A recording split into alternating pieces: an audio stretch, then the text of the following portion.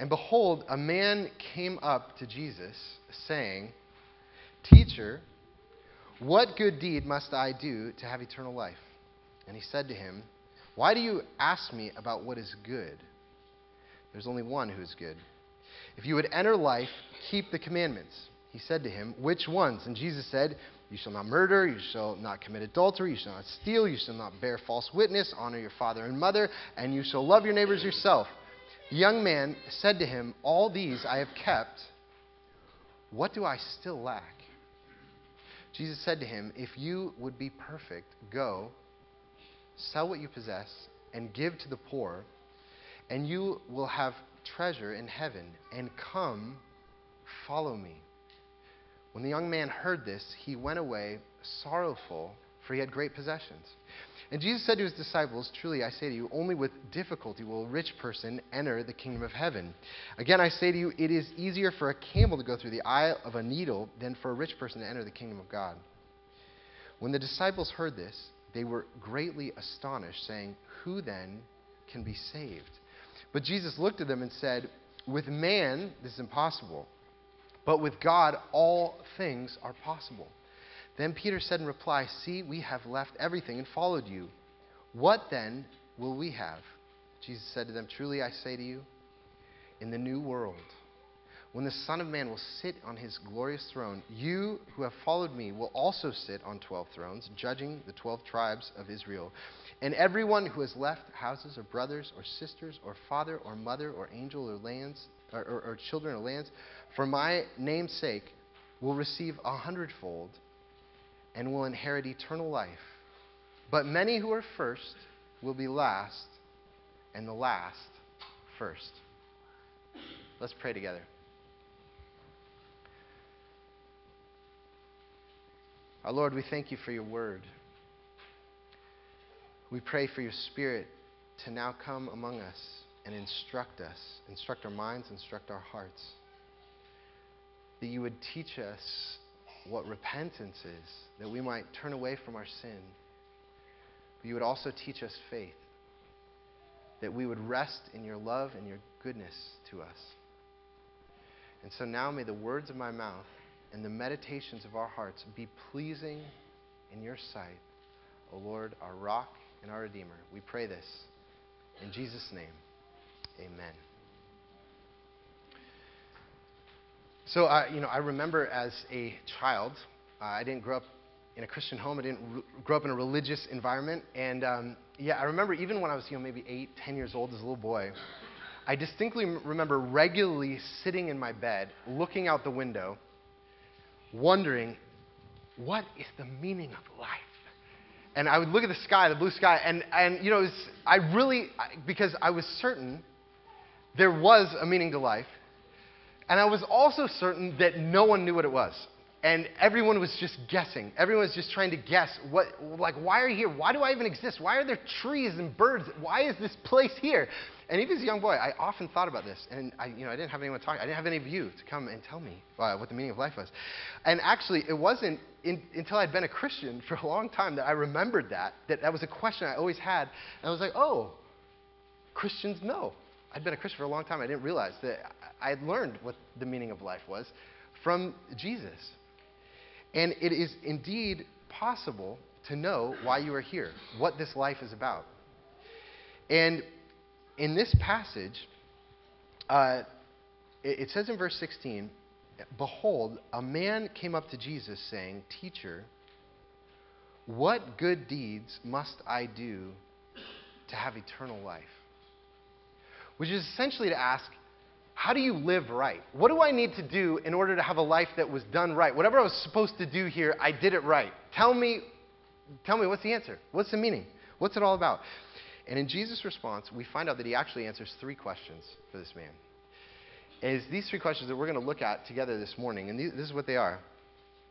First, you need to answer, what is not the meaning of life?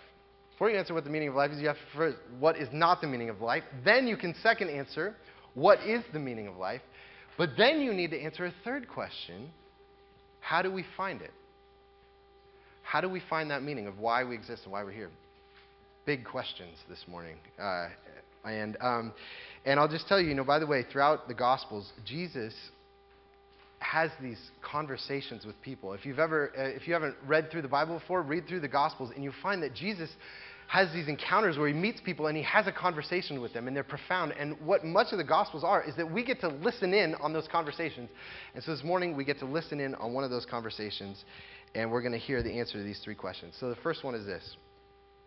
First of all, what is not the meaning of life?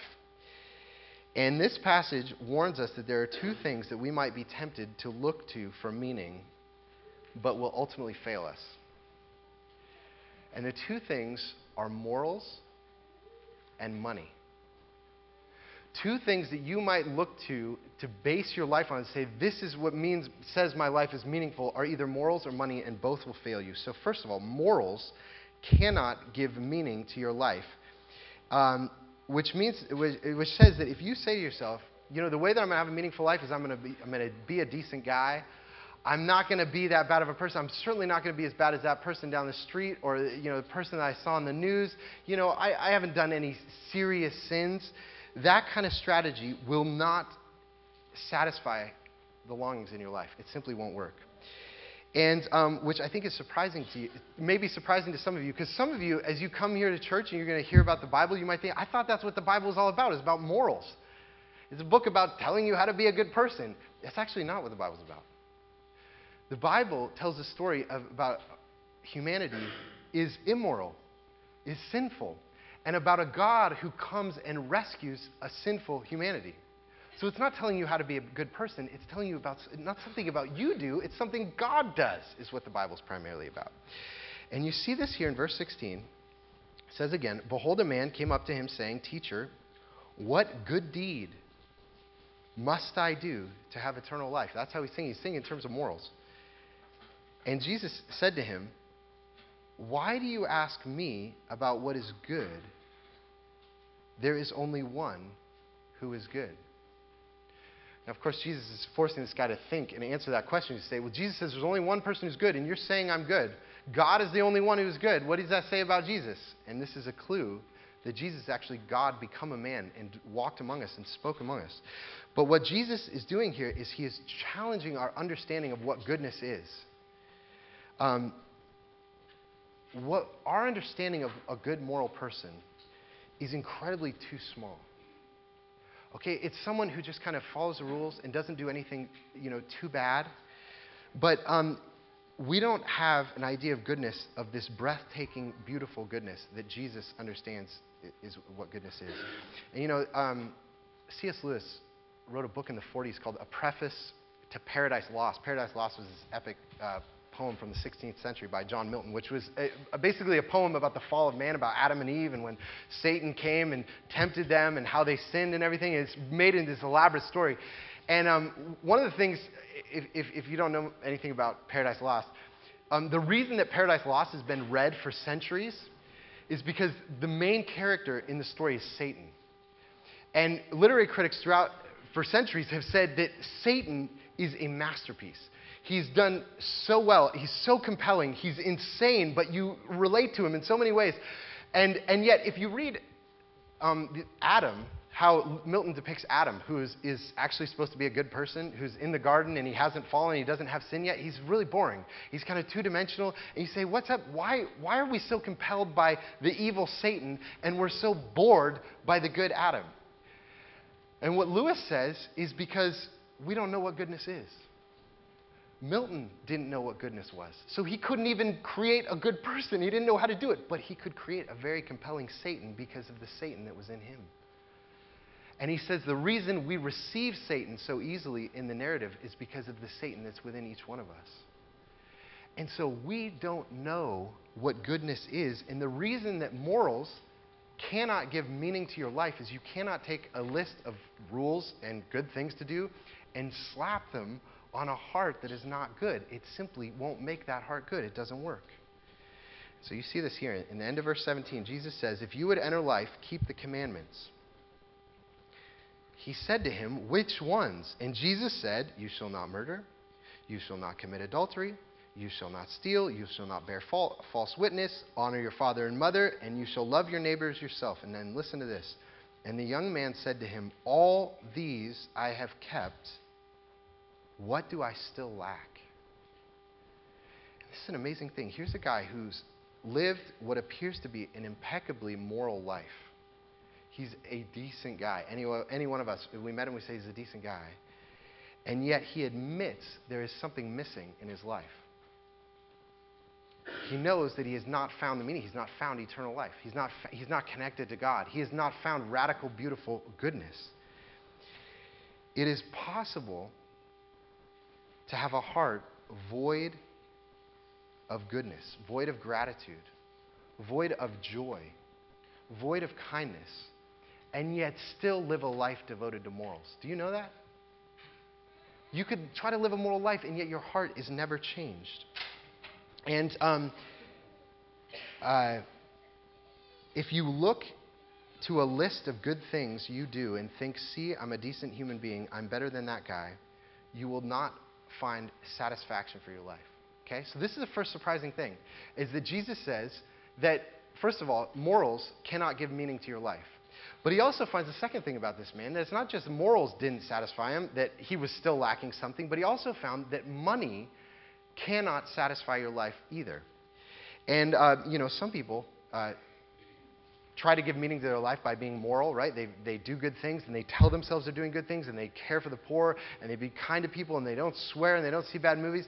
Other people try to find meaning for their lives through being successful, right? Accumulating wealth, making money, accomplishments, finding comfort for their lives. And they said, because I've accumulated all these things, I feel like I'm living a good life. Well, Jesus exposes the love of money in this man's heart. Look at what it says, verse 21. Jesus said to him, if you would be perfect, go sell what you possess and give to the poor, and you will have treasure in heaven. And come, follow me. When the young man heard this, now listen to this, he went away sorrowful, for he had great possessions. So Jesus says to this man, well, okay, you want to find out what's in your heart? Sell everything and come and follow me.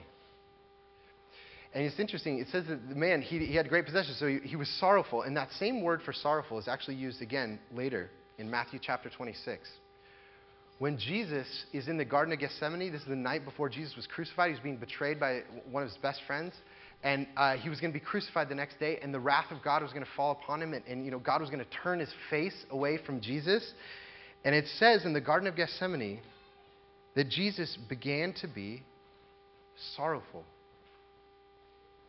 and troubled. The same experience that this man had about losing his possessions, Jesus felt about losing his father. This is what Tim Keller puts it this way.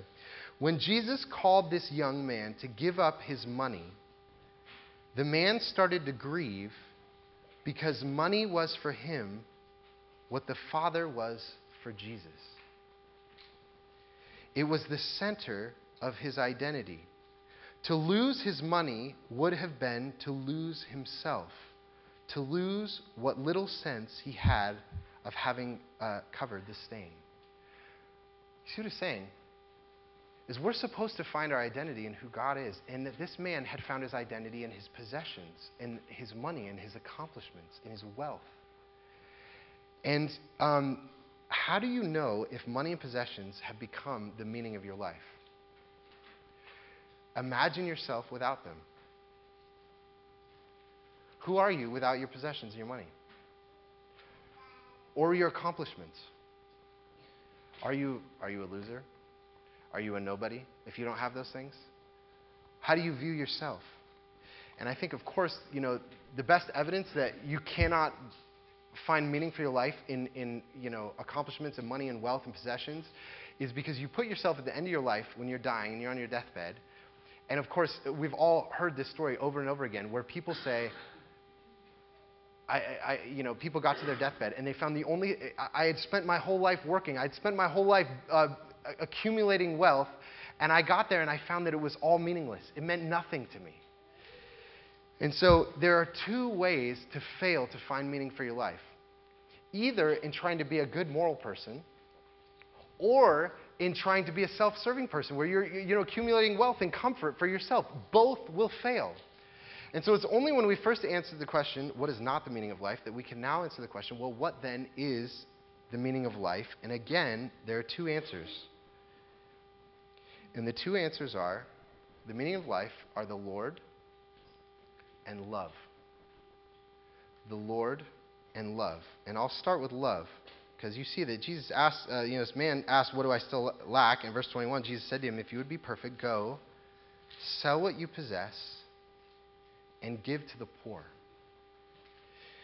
Jesus says that a complete life is a life that is putting others before yourself. Finding out what it means to actually love the weak and the broken, and love the people that are put in your life. And some of you will say, well, isn't love morals? You just said that life cannot be built on morals. But what love is actually a transformation of your inner life. You can take morals and put them on a bitter, begrudging, envious heart and still do a list of morals. But love is a transformed heart where you really have compassion for other people. Your heart actually turns for them. And your motivations are really for the good of other people. And one of the things about both morals and money is that morals and money you can both do by yourself. They can both totally serve yourself, right? If you have a list of morals, you can do them all, and it's really to make me feel good about myself. Or you can have money that you can accumulate for yourself. Love, you cannot do by yourself. It requires other people. And the reason why Christians say that the meaning of life is love is, of course, because God himself is love. And, what Christians have insisted upon since the earliest Christians was that there is one God who is in heaven, and that one God exists in what? Three persons: the Father, the Son, and the Holy Spirit. That God is a community. God himself is love. And these three, Father, Son, and Holy Spirit, who listen to one another, and they pour themselves out for one another, and they honor one another, and they serve one another, and they do what's asked of one another. All of these things is the very community of what God's life is, and he wants to bring us into that. And one of the reasons that's really important to know that God is love in these three is because for most of us, we think that what love is kind of an energy, it's a power in the universe. It's a warm fuzzy, that giant warm fuzzy in the universe that if I can get touched into, I can have good feelings in my life. But again, if love is only an energy of power, it's something I can do by myself. But if love is the personal love of the Trinity, the Father, Son, and the Holy Spirit, it demands of us community. It demands of us relationship. And that's what a rich and meaningful life is. And it's this Father, Son, and Holy Spirit who actually invented this world together, creatively, working together, created all things. And it's the Father, Son, and Holy Spirit who are drawing us in and redeeming us and changing our lives and forgiving our sins and renewing our lives. And so love is the centerpiece of all existence. But how does then love become the centerpiece of my own life? And this is the second thing that's the meaning of life. It's not just love, but also the Lord himself. Jesus says to this man, "Come and follow me."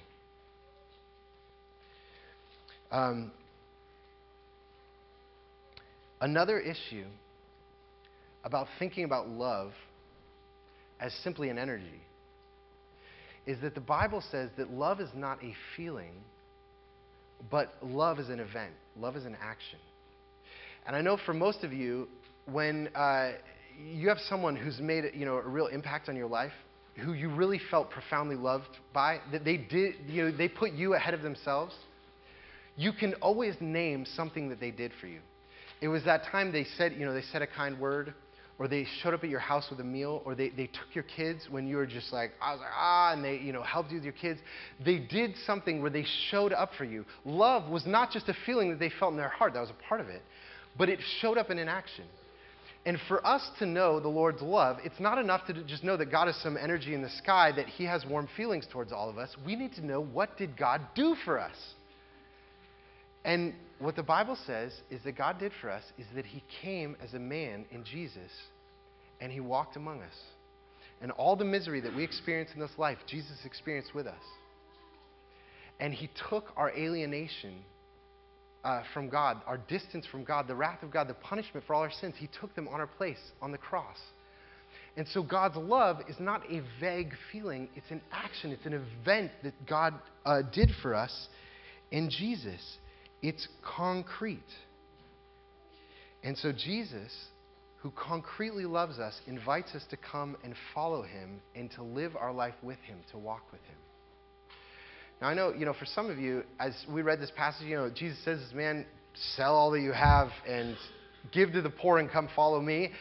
And, there's some question, does Jesus tell all of us to do that, to sell all we have and give to the poor? And I think he's talking specifically to this guy, because we know in other parts of the New Testament, there are people that still had possessions and they were still walking with the Lord and honoring the Lord. And Jesus will say to some of us to sell all that we have. And some of you might say, would anyone do that? Sell all their possessions and just go be a Christian and be with Jesus?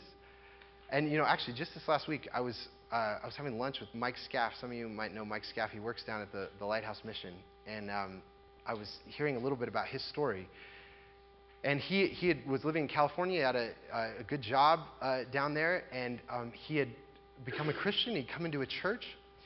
And yet, for many years of his life, he had struggled with addictions. And even as he became a Christian, he found himself continuing to going back to the substances that he'd been struggling with. And so a friend of his said, there's a year-long recovery program up in Bellingham, Washington. He lives down in San Diego or something like that, up in Bellingham. I don't even know how this guy heard of it. But it's a really good program. You should go up there and check it out. And so you know what he did? He sold everything. And he moved up to Bellingham, put himself in a recovery program. And, I'm talking to him this week. His life's totally changed. And he said, there's no question it was the best decision of my life. And does he have the wealth that he had before? No. But he say, I have Jesus. And most of us, we put ourselves in this young man's shoes and we say, if Jesus was standing right here and says, sell all you have and you can come and sit under me and learn from me and walk with me and experience, preaching the gospel to people and healing people and caring for the poor, you could do that with me. I think a lot of us would do that. I would sell all I had, go walk with Jesus, I would do that. I really think I would. I think many of you would. Because to walk with him and to be with him. But the reality is that Jesus says he's still with us. Would we forsake our possessions or the things that we find our identity in here now to go be with him? It is possible. Okay? And so the meaning of life is to know love himself.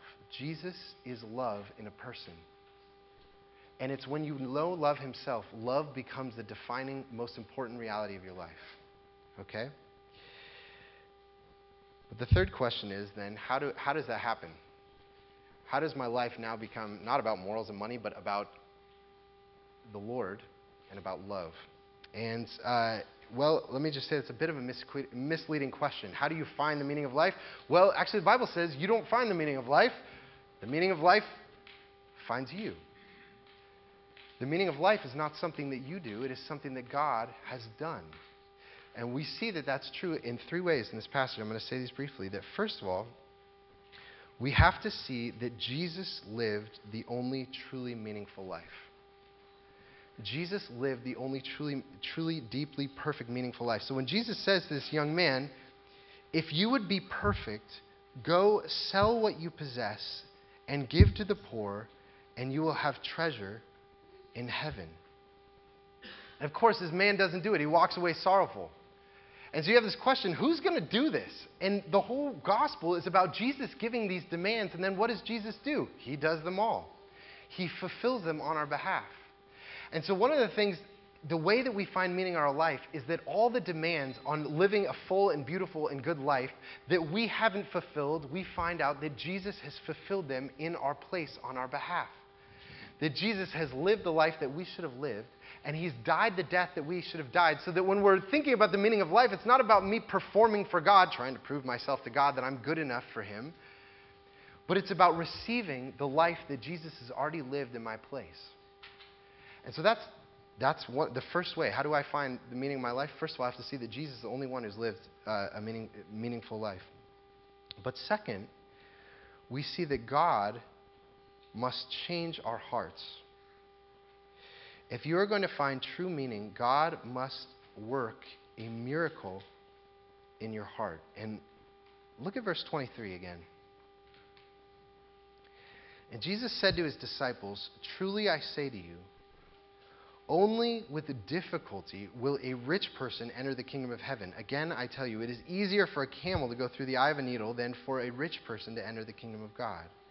When the disciples heard this, they were greatly astonished, saying, "Who then can be saved?"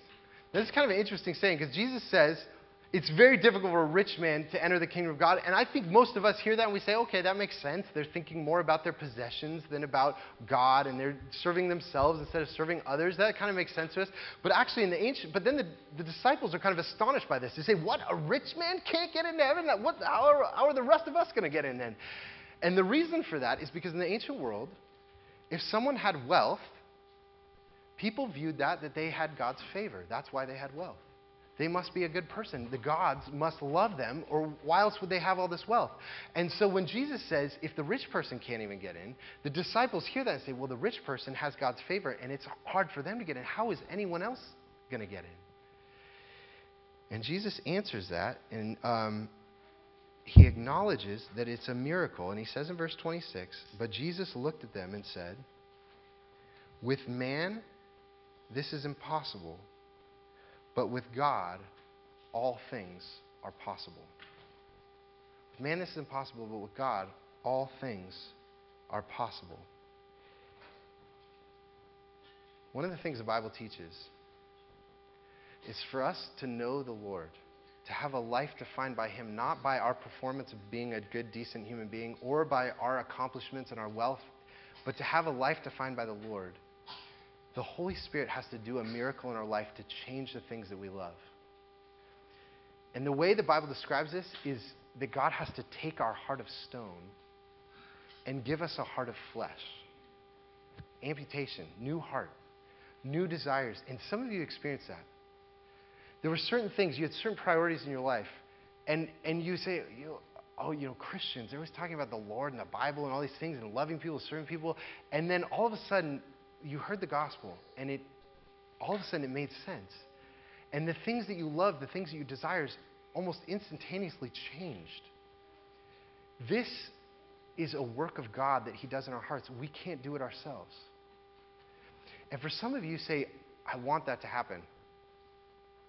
You can't make it happen. The Lord has to do it in you. And so the best thing you can do is you can ask the Lord.